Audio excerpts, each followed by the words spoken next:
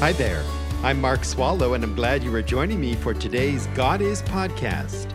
Let's get started learning who God is. Thank you for joining me today from wherever you are and by however you listen, as we meet together coast to coast here in the United States and all the way around the world. I hope you are well today. Last time we were together, we saw in the Bible how God defines marriage. He shows us marriage in action in the very first book of the Bible and just the second chapter of all of Scripture. That speaks to the sanctity of marriage. God is the one who invented marriage, and then he performs the first marriage ceremony early in the Bible. In fact, at this wedding, God was not only the minister, he was also the father of the bride and the father of the groom, and only God was witness. I'm reading from Genesis chapter 2, verses 22 through 25. The Lord God fashioned into a woman the rib which he had taken from the man, and brought her to the man. The man said, "This is now bone of my bones and flesh of my flesh. She shall be called woman, because she was taken out of man. For this reason a man shall leave his father and his mother, and be joined to his wife, and they shall become one flesh. And the man and his wife were both naked, and were not ashamed." This is a beautiful passage, and this reflects the truly holy, divinely instituted practice of marriage. And I have defined marriage as such. Marriage is one man as one flesh with one woman for one lifetime. Or if you prefer, marriage is one woman as one flesh with one man for one lifetime. This is as God intended. And both here in Genesis and all throughout the Scripture, God makes clear his standard for marriage and the absolute importance of marriage. In fact, God compares his relationship with us to marriage. Previously here on God Is, I've invested serious time on God's marriage to Israel and then to the true church.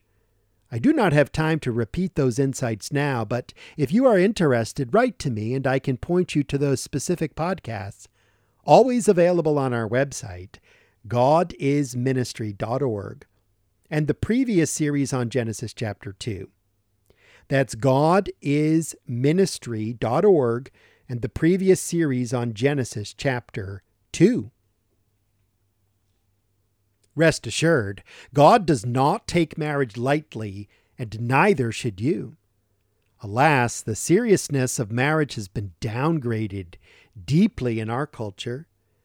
Many of you probably already acknowledged this, even subconsciously, when you heard me define marriage. You might have thought I am being very old-fashioned and or disconnected from reality.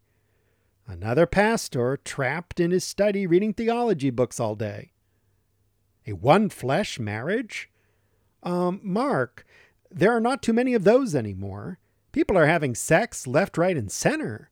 Hardly anyone is a virgin on their wedding day. And fidelity within marriage? You may know of hardly anyone who, in one way or another, isn't cheating on their spouse. And did you say a one-lifetime marriage? Aren't you aware of the divorce rate? Hardly anyone is married for life anymore. Look, I am fully aware of both. I do read theology, but I always try to ground my theology in the real world. I have served as a pastor, a counselor, and a friend. My wife and I have many friends who are divorced, and most of these are Christian people. We pray for them, we love them, we support them. And we have worked diligently to help put back together some of these marriages as much as is humanly possible. We reject what we might call quick and easy divorces, but we believe there are biblical grounds for certain divorce, such as in the case of adultery. And we offer compassion to those embroiled in marriages such as these. But reality in the home does not change what God says from heaven. We do not invent or adopt alternative ways to define marriage just because the majority of marriages are not one flesh and not one lifetime marriages. And most relevant to this current series, we do not change the Word of God to accommodate marriage as anything else than one man to one woman. Based on what we read and believe in the Bible, gay or same-sex marriage is an abomination before God. Gay, and in quotes, marriage is completely rejected by the living God. There is no justification for this sin found anywhere in Scripture. And other forms of marriage are also ruled out, such as open marriages and throuples and polygamy. Well, someone might fire back, polygamy is ruled out? Haven't you read the Old Testament, Swallow? It was everywhere, and some of God's best saints were married to multiple women, like David and Solomon. Again, I have answered this before, so let me just say here, if you go back and read God interacting with men like David and Solomon, if you read the Bible attentively and carefully, you will see that God never approved of their multiple marriages. Indeed, you will see God's hand of judgment and correction on them for sinning against God in that way. None of God's people get by with sin, and anyone, then and now, who does not abide by God's definition of marriage will not get by with it either. Yes, the Bible includes the true stories of troubled marriages, of sin in marriage. God never hides the truth from us. He includes many stories in Scripture that reveal difficulty. Why? So we can learn from them, and at times so that we can be encouraged. We see ourselves and our circumstances in theirs, and at times so we can be convicted, and so we will repent and change and grow.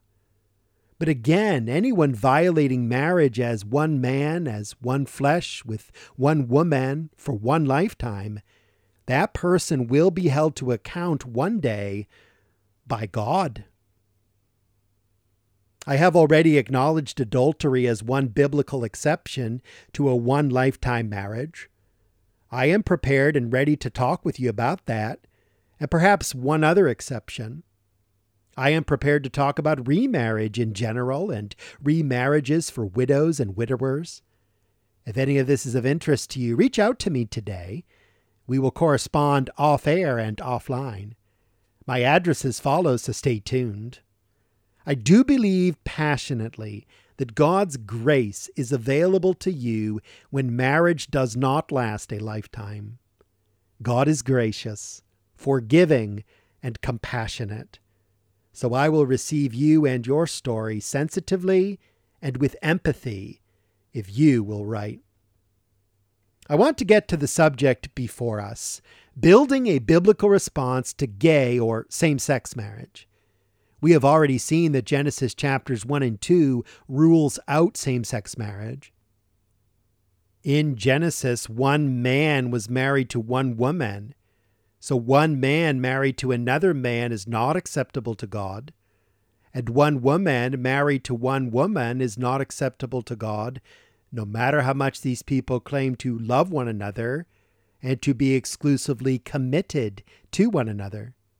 But our society has, in the majority, embraced the marriage of man to man and woman to woman.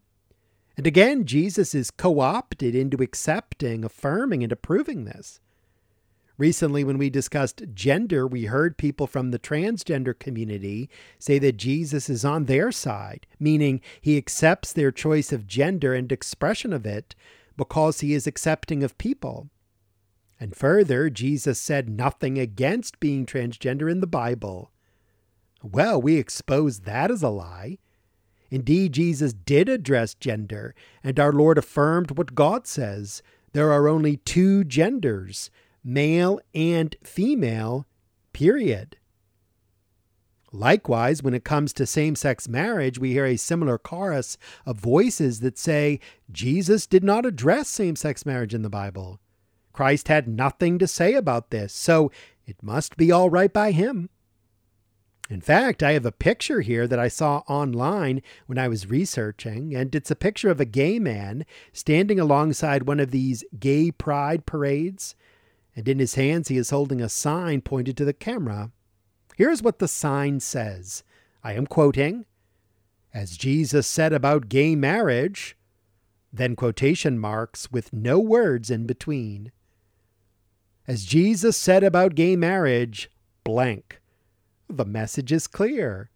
This homosexual man believes Jesus said nothing about gay marriage. And the insinuation is that because Jesus said nothing against gay marriage, then we should say nothing against gay marriage. To speak out against this is homophobic, hateful, and proves us bigots. At this Pride event, we have someone holding a sign that through social media went worldwide, and he claims that Jesus had nothing to say about gay marriage. So again we ask, did Jesus really say nothing about gay or same-sex marriage? What better way to answer that question than to actually read Jesus? And when we open the Bible and read, what do we find? We find in the Gospels of Matthew and Mark that Christ did address marriage, and when he did, he affirms what Genesis says, not what proponents of gay marriage say. This man is holding the wrong sign. Well, let's offer him and the movement behind him some correction from none other than the Son of God. Our first stop is Matthew chapter 19. This is Matthew's Gospel, and in the 19th chapter, the Lord is answering a question about divorce, and Jesus quotes Genesis 1. Jesus quotes the Bible. Listen to him now. Jesus answered and said, "Have you not read that he who created them from the beginning made them male and female? And said, for this reason a man shall leave his father and mother and be joined to his wife, and the two shall become one flesh? So they are no longer two, but one flesh. What therefore God has joined together, let no man separate." We will start with this next time on God Is. Thank you for listening to this God Is podcast. Drop me an email and tell me what you think. Mark@godisministry.org. That's Mark@godisministry.org. Please do share this with others, and be sure and join me for the next one.